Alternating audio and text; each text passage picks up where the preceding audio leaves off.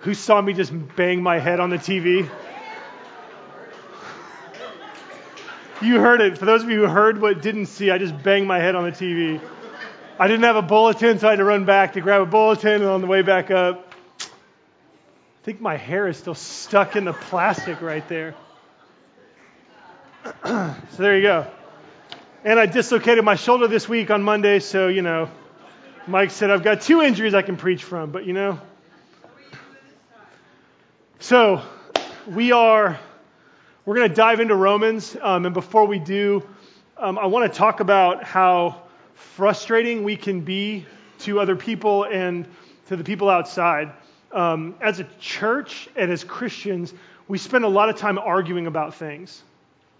Right? We spend a lot of time arguing within the church over theology. Some stuff is really important and matters. I'm a huge theology guy, but I'll be the first person to admit that a lot of the arguments about theology and what the Bible teaches and the disagreements between churches is absolutely worthless and doesn't help people follow Jesus. Okay, now I'm a theology guy. I have a seminary degree. I love theology, and I'll be the first person to admit that. We argue also over politics. And Christians argue even over global warming and policy issues, and like our response to the national and the international issues of the day. It's important to have discussions about these topics. It's absolutely vital for us to come together and talk about these things, because these things can lead us into a deeper understanding of the Bible. They can lead us into a better understanding of who God is, what God is like, and what the Bible says. The problem is that a lot of times the arguments that we engage in generate more heat than light. Oftentimes our attitudes, we're not having healthy discussions.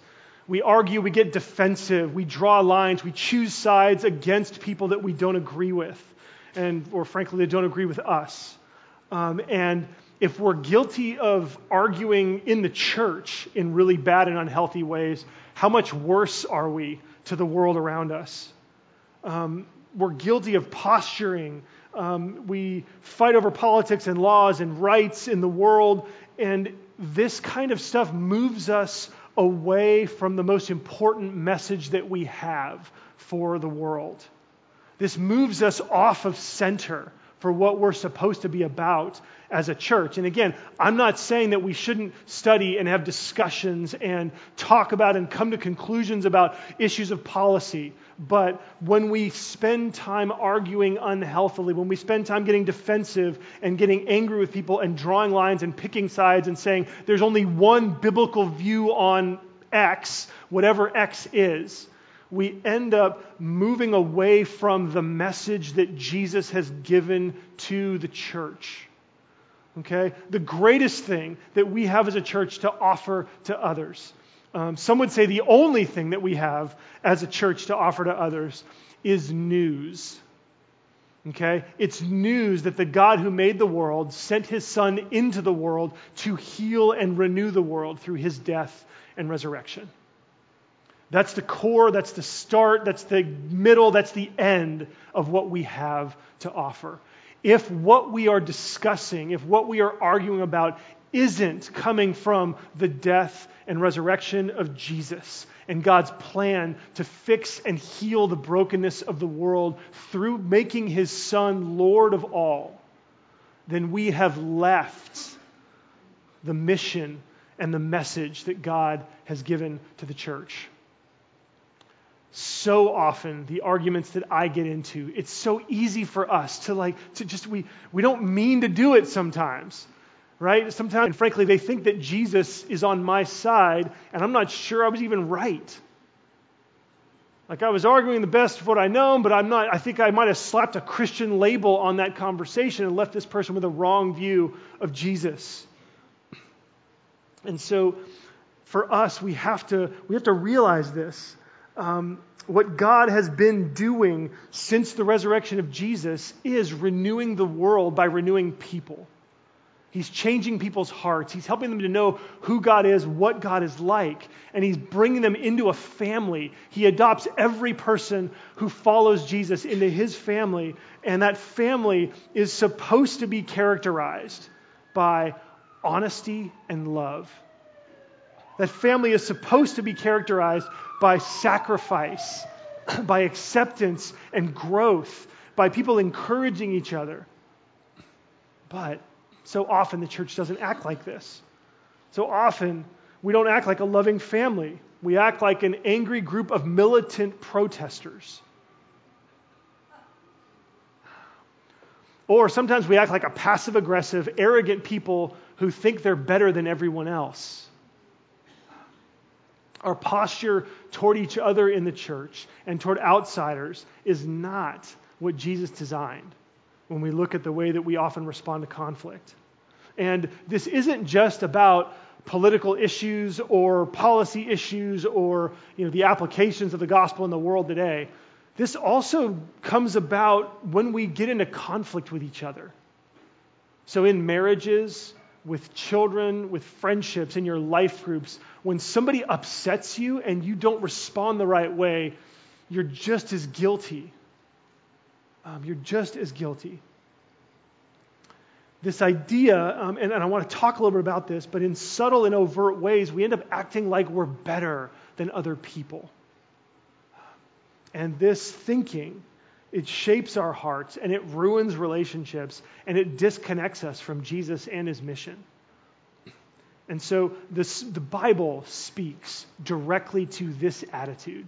The Bible wants us to, it sort of describes this attitude in the church that Paul was writing to in the city of Rome. You had Jews and you had Gentiles, and they were both constantly trying to one-up each other. They were both trying to figure out how they could show the other that they're better. Kind of like Republicans and Democrats. They're always trying to one-up each other. Every time one does something wrong, the other one says, oh, look what they did wrong. And every time they do something right, they say, oh, wait, I'm only going to look at what we do right.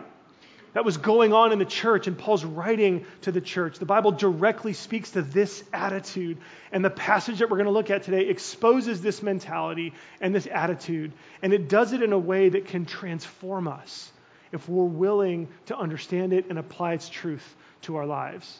So we're going to look at Romans 3, verses 9 to 18. It's in your bulletin. There's a place to take notes there. We're also going to see it up on the screens here. But friends, this is God's inspired word. And so listen to it.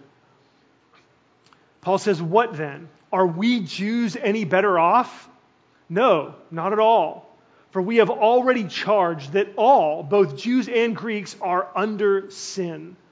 As it is written, none is righteous, no, not one. No one understands, no one seeks for God. All have turned aside. Together they've become worthless. No one does good, not even one.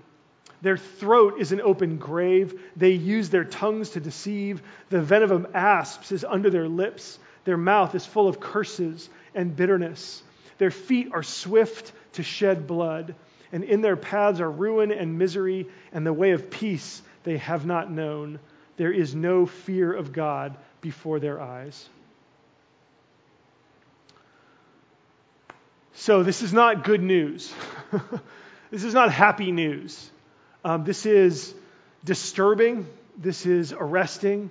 But this is necessary for us to embrace if we want to cultivate the kind of relationships that we need in order for us to be the family of Jesus on earth. Okay, and so I want to start off by looking first, not at the details of what the description is of people, but I just want you to notice that the way that Paul answers the question he asks in verse 9 is almost the opposite of the question that he answered in verse 1 and 2. Let me show you what I mean. Verse 9, let's just look at verse 9 again. It says, what then? Are we Jews any better off? No, not at all.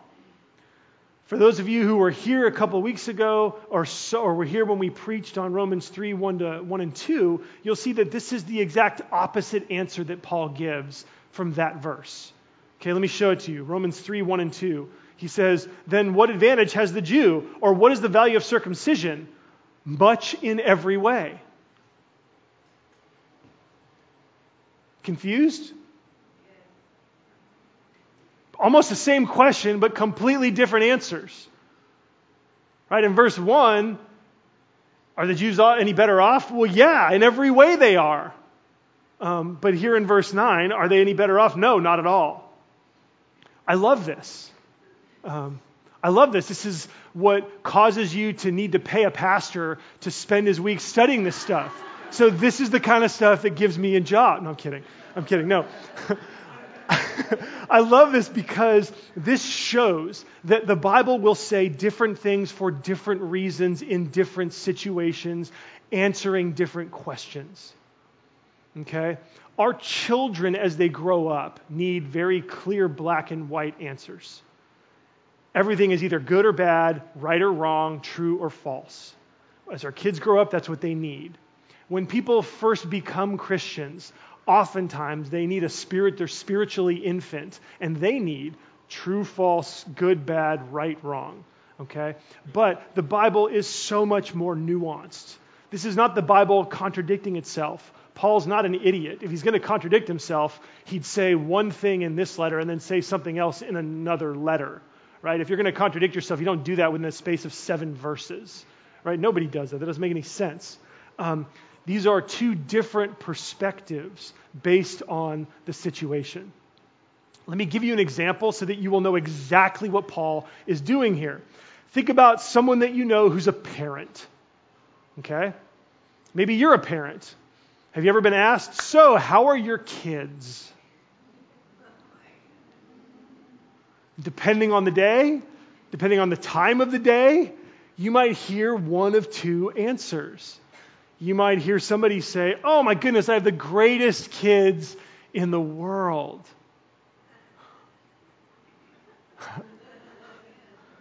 And on other days and other times, you might hear, I have the worst kids on the planet. Is this a parent contradicting themselves? No. No, it's not. They're giving different answers based on different situations. Okay, that's what Paul is doing here in this passage. In verses 1 and 2, Paul is saying that the Jews actually had a tremendous advantage because they had the Word of God for thousands of years, and nobody else did. God spoke to Abraham and to his family. He spoke again to Moses, and he gave Israel his word. He gave Israel the Torah, his instruction, so that they could know who God is, how God thinks, how God feels, what life looks like to walk with God. And nobody else had that back then. That's what Paul's saying in verse 1. But then here in verse 9, Paul's saying that even though the Jews were God's chosen people, because they failed to keep God's word, they are no better than anyone else. Okay, they had all these privileges, but they squandered those privileges. They had all these blessings, but those blessings ended up meaning nothing. Nothing for them. Because they didn't keep the word of God. They didn't stay in covenant with God. They corrupted of their relationship with God to the point where they were no better than anyone else on earth. And so the conclusion that Paul gives is he says, no, not at all, for we have already charged, this is verse 9, we've already charged that all, both Jews and Greeks, are under sin. They're under sin. And Paul here is making a universal statement that we are all under sin. We are guilty because we haven't done the things that God has asked us to do. We've done all kinds of things that God has told us not to do. That's sin. That's missing the mark, missing the standard of what God's design is for human life and flourishing. And so we're guilty of our sin, but we're also under the power of sin. Okay? Sin is not just a guilty record that you have, but sin is a force in the world. Sin is described in this letter as it's personified. And the Bible says, and this passage says, that we are under the power of sin. We are influenced by the power of sin. And then verses 10 through 18 are this series of quotations from the Old Testament. Paul quotes the Old Testament during the times, he's quoting from times when God's people were as bad or worse than the people who weren't following him. And so it's appropriate because Paul is saying the same thing to the church that he's writing to. He's saying the Jews at this time are acting just like God's people were acting in the Old Testament when all of these quotes came. And so this passage sounds harsh, okay? If you are not familiar with the Bible's teaching and you don't have a place or really categories to understand why the Bible talks about sin and brokenness, this is going to come across pretty harsh and arresting. And we're going to talk through that. We're going to talk about it. So hold on. But I want you to see, as we look at these verses 10 to 18, that this whole passage, that Romans 3, verses 9 through 18, it's like part of a construction project. Okay? It's really important that you understand when the Bible speaks this harshly about human beings and the brokenness of our hearts and our minds and the things that we do, that this is like part of a construction project. Okay, what do I mean by that? Well, in our house, we are finishing up, desperately trying to finish up a construction project. It began simply as a project designed to get new kitchen cabinets. Okay? That's what we started out trying to do. We wanted new kitchen cabinets. This is kind of hilarious because Lainey would tell you that if you Google ugly kitchen cabinets, no joke, literally the image that shows up is a picture of our old cabinets. I'm not kidding. You can Google it, and then, but you can't see them in our house because they're gone. But this is how the project started. We just wanted new cabinets, but as with every construction project, there's always chaos, right? And though every construction project is different, no two projects are alike. There are two things that every construction project has in common, right? What are they?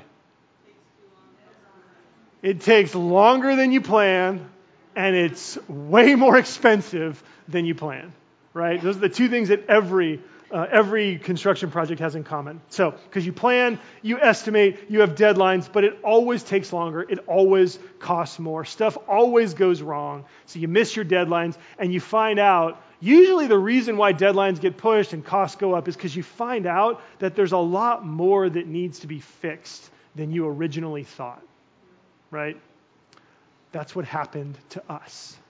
Because as we got into this project to replace our cabinets, we learned that there was about 30 feet of exposed pipe in our laundry room that needed to be removed and actually put under the house. Then we found out that under the house there was about 45 feet of piping that needed to be removed because it was causing problems and it wasn't functioning in any practical way. We learned about a gas leak that we had under the house for over 5 years. Yeah, we kind of smelled it, but it wasn't always. And it was like, and I was like afraid to call the gas company and ask them to look because if they smelled it, aren't they going to shut off our gas? And then what do we do? And I don't know if we can afford to fix whatever's under it. I don't know, but then I don't always smell it. So we just sat on it for 5 years and, we didn't light matches near there. Come on, we're not that dumb. No, we found out that there's this little tiny pinprick of a gas leak underneath the house, and it actually wasn't as dangerous as y'all think I am now, but that's part of the challenge of having me as a husband. So we found this gas leak that we did fix, by the way. Okay, so it's fixed now. We learned about load-bearing posts and walls that had zero support under the house. So we got under there, and there was literally nothing. It was like just the wood, like our flooring, and then 2.5 feet to the ground. And so these are load-bearing posts. There's engineering diagrams that show where the load-bearing posts are, but under there's nothing. So then we had to reroute plumbing. We had to reroute the electrical to make these new cabinets work that we were getting, right?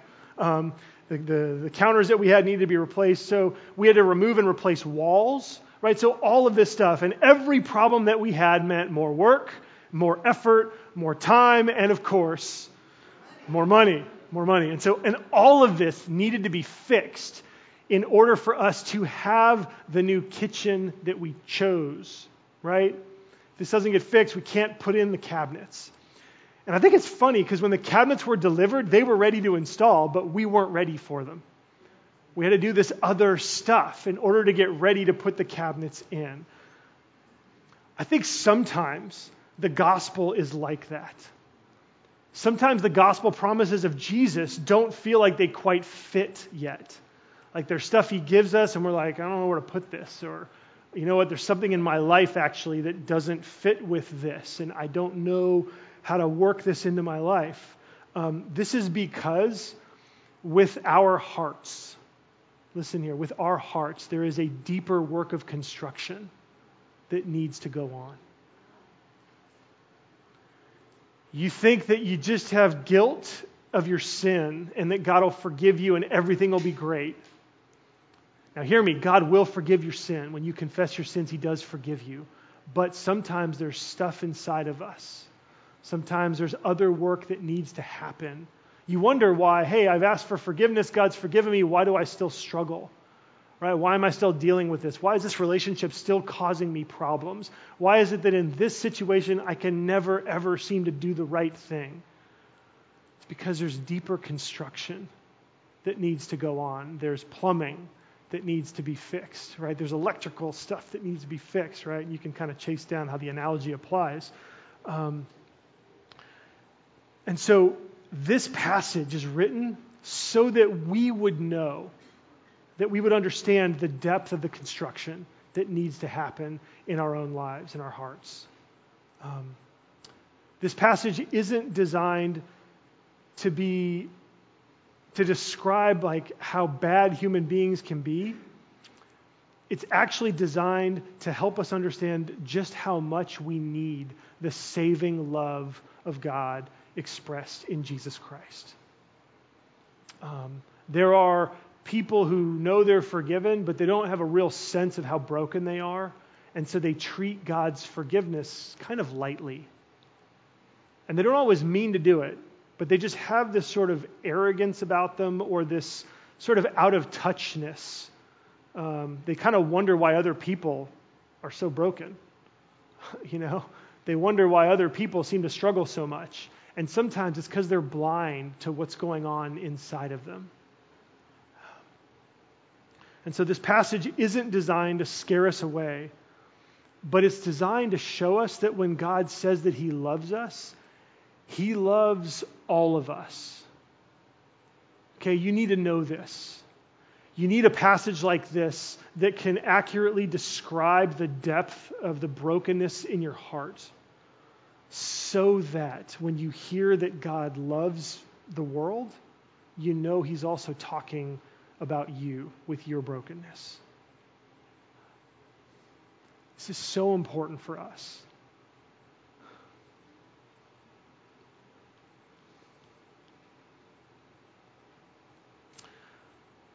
Verses 10 to 18 go on. They're describing the problem that sin has in our lives. And it says, verse 10, it says, none is righteous, no, not one. No one understands. No one seeks for God. All have turned aside. Together they become worthless. No one does good, not even one.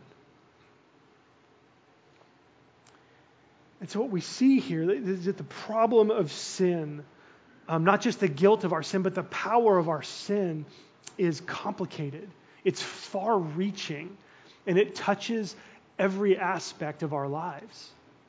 Okay, if you find that in every relationship that you have, somehow sin rears its ugly head,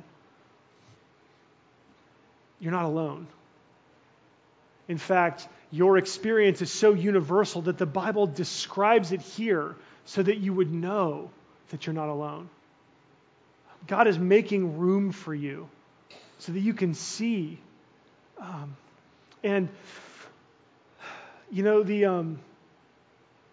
There's language here that is so powerful. First of all, this is talking to Christians. It's important to see that. This is Paul writing to the church. This is probably not necessarily the best way to approach people who aren't Christian. Okay? There was a day and a time in my own life when no matter who it was, or if I was talking to somebody who wasn't a Christian, I'd bring them right to this verse to try to convince them just how awful that they are. You're broken. You're sinful. Every part of you is sinful. You're not good. You don't even seek for God. You don't do anything good. You're worthless. For some reason, it didn't go very well. Because to me, I was excited about that because I had the sense that, wait, and God still loves me, and there's this good news that comes as a follow of that, but I got to convince him and make him agree with the bad news before I can give him the good news. It's not a right, don't do that. Don't do that. Don't do that. That's not even what Paul does here. This is chapter 3. Paul's already described the good news at the very beginning in chapter 1. From verses 1 to 17, he's talked about good news of the gospel. In chapter 2, verses 6 to 13, he's talked about the goodness of the gospel. At the end of chapter 2, he's talked about this transformation of the heart that happens by the power of the Spirit. And so there's all this good news that comes. And so Paul doesn't just give the bad news. Okay, he doesn't just give the bad news. What's interesting, too, is that going back to the construction piece, because this is very, very relevant, especially when we think about sharing the gospel with people who aren't Christian, is that, so it was kind of a drag every time something new came up that we had to fix, right? It was frustrating. However, the work that was being done on my house was being done by a friend of mine. And the rate that I was paying my friend was astronomically low. And so, every time something bad came up, I thought, this is such an incredible blessing because I'm going to get it fixed for this much an hour, rather than it being this much an hour if I had to hire a contractor or bring in a professional. I mean, this guy was a professional too, but so it was in the context of this relationship with the guy who was there to fix the problem, who was fixing it in a way that was a blessing to me, that let me be open and honest about how bad my situation was. Make sense? And so we've got to make sure when we deliver bad news like this, that it's coming in the context of the good news of Jesus and the gospel. Okay? You can't talk about this without talking about the good news. You can't talk about this without saying Jesus has come to disrupt these kinds of lives, to bring blessing into these kinds of lives, to turn the direction of these kinds of lives around so that there could be life of meaning and purpose and satisfaction and peace. And so in this passage, and there's lots of ways to look at all these different lines, there's really two ways that the problem is described. It's described in terms of what we say and what we do. Okay, if you look there in verse 13, it says, their throat is an open grave. They use their tongues to deceive. The venom of asps is under their lips. Their mouth is full of curses and bitterness. Those are all things, this is what we say.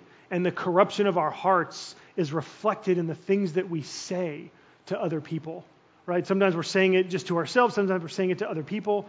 But what we say can be Jesus said that out of the mouth comes what's in the heart. And so oftentimes the corruption of our heart is indicated by the things that we say, that we deceive other people. We tell lies, and sometimes it's shading the truth. Sometimes it's hiding to make ourselves look better. Curses and bitterness. If deceiving is designed to maybe protect us, curses and bitterness is designed to attack and hurt other people. Right? So you think about the things that you say that cut other people down, the things that you say that hurt other people. This is an expression of our brokenness and our fallenness. And then verses 15 to 18 talk really about what we do. Their feet are swift to shed blood. This is a pattern of life. The way of peace they have not known. So again, this is the way of your life. And so it's what we say and what we do that demonstrate the brokenness that is in us. And then I want to show you, because as you see in the bulletin, the way that verses 10 to 18 are broken down, they've got these sort of passage descriptions, these references after each quote. And so what I did was, scholars show this, that what Paul is doing in this part of this passage is he's quoting the Old Testament. Okay? And so you can see the quotes there. They're up here on the screen. And it's important to see two things here. The first thing is that there's 7 quotations. So anytime you see 7, this is an opportunity to sort of get a window into the author's intention. 7 in the Bible is the number of completeness, and so Paul chose 7 quotes from the Old Testament to say, like, this is sort of the complete totality or the sum total of human fallenness. Okay? It doesn't necessarily mean that everything describes every person, but this is sort of the descriptor of all of the human race living apart from God. So that's kind of cool. Anytime you see 7, you're like, oh, hey, he did 7 things. That's kind of cool. Like he's trying to talk about the completeness of what he's describing. It's cool. I don't know how practical it is, but I kind of like it to help you study the Bible. But the second thing is more important, is to know the context of these quotes. Okay? Because oftentimes when the New Testament quotes the Old Testament, it's not just trying to go, all right, where can I pull from the Old Testament something that sounds just like the point I'm trying to make? It's not like a bumper sticker, okay? Usually when the New Testament quotes the Old Testament, the New Testament is trying to not just take the phrase that it's quoting, but it's trying to call to mind the context when that original quote was given. And so sometimes you'll see a quote and it's the first line of a psalm. And the design of that quote is actually to tell you to read the whole psalm. Okay, so usually when you go back and check where is this verse coming from, you want to make sure you read the whole chapter at least of where it's coming from, because oftentimes something significant happens when you see the context. Okay, so in these passages, in these 7 passages, there's something common. In the midst of these indicting statements when they're first given in the Old Testament, God is not just indicting his people, but he is about to act. That soon after this indictment is laid on God's people, God is making a promise that he is about to do something to fix what's wrong. That's a big deal. It's not a coincidence that the context of just about every one of these quotes is that God is about to come and make things right. He's going to come judge the world. He's going to rescue those who call on him for help. And he's going to establish a new family on earth. And so Paul quotes these 7 places because that's exactly what Jesus has just come to do. So Paul quotes these passages and applies them today because God's indictment is still on people who think they're better than others. And Paul is saying that Jesus has come to bring the fulfillment of God's promise to fix what's broken. And so, this is what God has done through Jesus. And Paul is about to say in the very next section, he's about to describe finally in great detail. We're going to see this in our next series coming up in a few weeks. But in great detail, what Jesus actually did and how God has brought judgment and how he's brought rescue to the world. What's amazing is that when Jesus shows up, right, we don't see this until the next section, but when Jesus shows up, judgment does come, but that judgment falls on Jesus on the cross. God says, you deserve judgment, but I'm going to take your judgment so that you can be forgiven.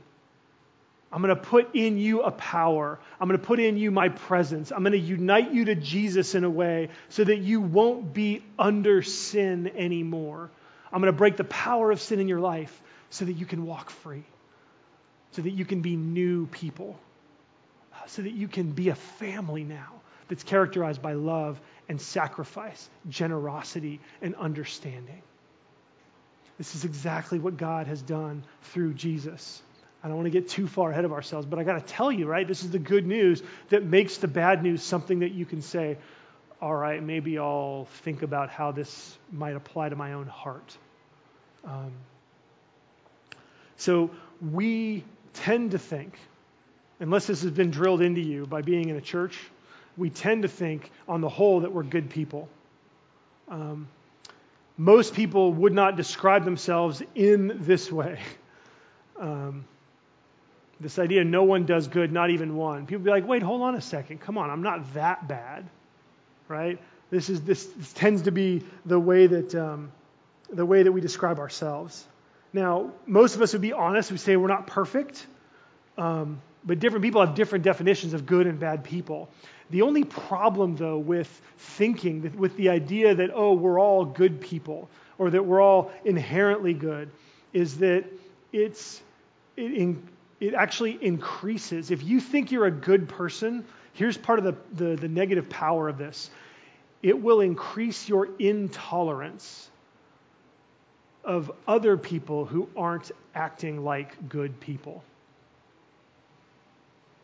Okay? If you think you're a good person, it will increase your intolerance for other people who aren't acting like good people. It's easy to think, if you're good, that others aren't. And the implicit and subtle, sometimes not so subtle temptation, sometimes the tendency is to believe that you are better than other people. And again, I don't know that people set out for this, but this is what happens. This is what happens to us. And this can look like you rolling your eyes at someone else. And whether you actually physically do that, like I see that happen pretty regularly in my circles. Don't want to expose the sins of others, so stop trying to think of who I might see that does that. Yeah, sometimes it's physically rolling your eyes like, oh, geez. Like, really? Oh, you think that? But sometimes it's not physically rolling your eyes, but in your heart, you're like, oh, brother. Like, this is ridiculous. I can't believe that you are so unenlightened, so uninformed that you would think this way. When you get impatient with other people, implicitly, you are acting like you're better than them.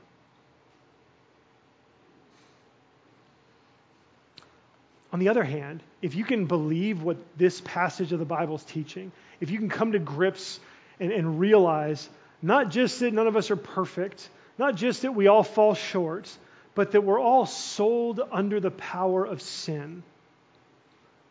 If you're convinced of that, if you are acquainted with the ways in which you fall short of God's standards, with the specific sins that you struggle with, and the specific ways that you are not what God wants you to be, then you'll be much quicker to be understanding of others. You'll be much quicker to be tolerant, to be patient, to be understanding and forgiving. That's actually the road. Like this passage, embracing this passage and saying, I'm not righteous. I don't understand. I don't seek for God. I have turned aside. I have become worthless. I don't do good. When you can embrace that because you know the ways that you sin, the ways that you fail God, the ways that you fail to live up to God's standard to bring human flourishing into your life and through your life into others, if you can come to grips with the ways that you are fallen, you'll be able to love other people as you love yourself. Right? Jesus said, love God with all your heart, soul, mind, and strength, and love your neighbor as yourself. And I want to remind you, I feel like I've said this several times before, but how do you feel about your own sin? How do you think about your own sin? When your own sin gets brought up, you immediately rush to defend yourself. Right? Even if you admit your sin, right? Even if you know that this is something God doesn't like, you're like, yeah, but, come on, we're all broken. Do you say that to other people? Is that your initial reaction to other people's sin? Spouse, children, roommate, coworker? Is your initial reaction to say, gosh, you know what? This person must be going through something really hard right now. And that must be part of why they're acting toward me this way. When was the last time you did that? But you do that for yourself all the time. I've had a hard day. Like, you have no idea, I got yelled at by my boss. Like, you have no idea, my spouse, my children, like the weather. This is how I'm always when the weather's like this. I'm tired. I didn't get a good night's sleep last night. And I'm not saying that any of that stuff isn't a factor in why you sin. I'm asking you, why don't you put those factors in when you evaluate someone else's sin? Love your neighbor as you love yourself, right? And so when we think we're good people, we don't run that cycle through. We don't think that way. We don't get to that place where we love other people the way that we love ourselves. And what happens, so we're impatient, we're intolerant, we're judgmental, we think we're better than other people. The other thing that happens when we think we're good is that we end up hiding our sin from other people. Right? We hide it because if I'm a good person, I need you to think I'm a good person. right? I've got to present the evidence that proves my self-evaluation. And so again, sometimes implicitly, sometimes it's overt. I have to not tell you the stuff that's going on in my life that's really hard. I have to not tell you. I got to hide from you and hide from everybody the stuff that's really broken in me. This is what happens. And it starts by hiding our sin from somebody else. Then we begin to hide it from ourselves. And then it becomes this awful, vicious cycle where we actually think we're better and we're better and we're better because we're hiding more and more and more. And what's actually happening is that our hearts are becoming more and more calcified. Our hearts are becoming stony. Jackie, did you get the valve? Did they find it? Jim Hopkins had an aortic valve replacement surgery this week on his heart. He's come through it. He's now at home. Amazing recovery. God has been wonderfully blessing his recovery. But the doctor said that this valve is supposed to be like this really fleshy kind of flap. It's supposed to it's a valve. It's supposed to clamp down and cover it up, and then it opens, and this thing had become rock hard. Just one little piece of his heart. This is what happens to us, friends, when we don't embrace what the Bible says about our condition. And so we desperately need to embrace this passage, but I want to tell you, you can't do it without the gospel. Okay? This is too much for us to embrace if we don't have Jesus and his forgiveness. Right? We need someone to tell us that it's okay for us to admit that this is what we're really like. Okay? We need someone to be able to tell us that if this is us, if this is a description of me, then I don't know that I can still show my face, especially in church. And friends, this is why Jesus came. Jesus came and was treated as though he were guilty of all of your sins so that you could be honest with God, honest with yourself, and honest with the rest of the church family about just where you are spiritually. We desperately need to come clean with some people in our lives. Okay, I'm not saying you confess all of your sins to every person in the church, but you've got to have some folks in your life group. This is what life groups are for, to help you build relationships so that you can become honest. But we need this. We need this, and the good news is that in so many ways, we're all just the same. And so this passage in the Bible that's in your bulletin, this is describing every person that's in here. You're not alone. Okay? I'm not alone. My sin has been rearing up in my life lately. It's been really difficult. I'm becoming face to face with more and more of my brokenness. And it's not I'm not saying, oh, look at me, I'm being humble and I'm confessing my sin. I hate myself. There's parts of me that I hate because I'm not seeking God, because my throat is an open grave. And I'm not bragging about this. I'm just telling you that your pastor is like this. So if you're like this, do what I'm doing and run to Jesus. Because he loves you enough to tell you this is what you're like so that you can own it and find hope. He'll forgive you. And he's got this way of working on you. He says, look, this is going to take time. It's going to take you getting real with other people. It's going to take you stepping into the process of letting him be in control of the decisions that you make and the places that you go and the things that you do. And as we give him that control, boy, his renewing power takes off in our lives. There's hope for me. There's hope for you. If you come to Jesus, if you confess your sins, that's where it starts. Just confess your sins. Confess that these things are true for you. And ask him to come and to work in your heart. Let's pray together.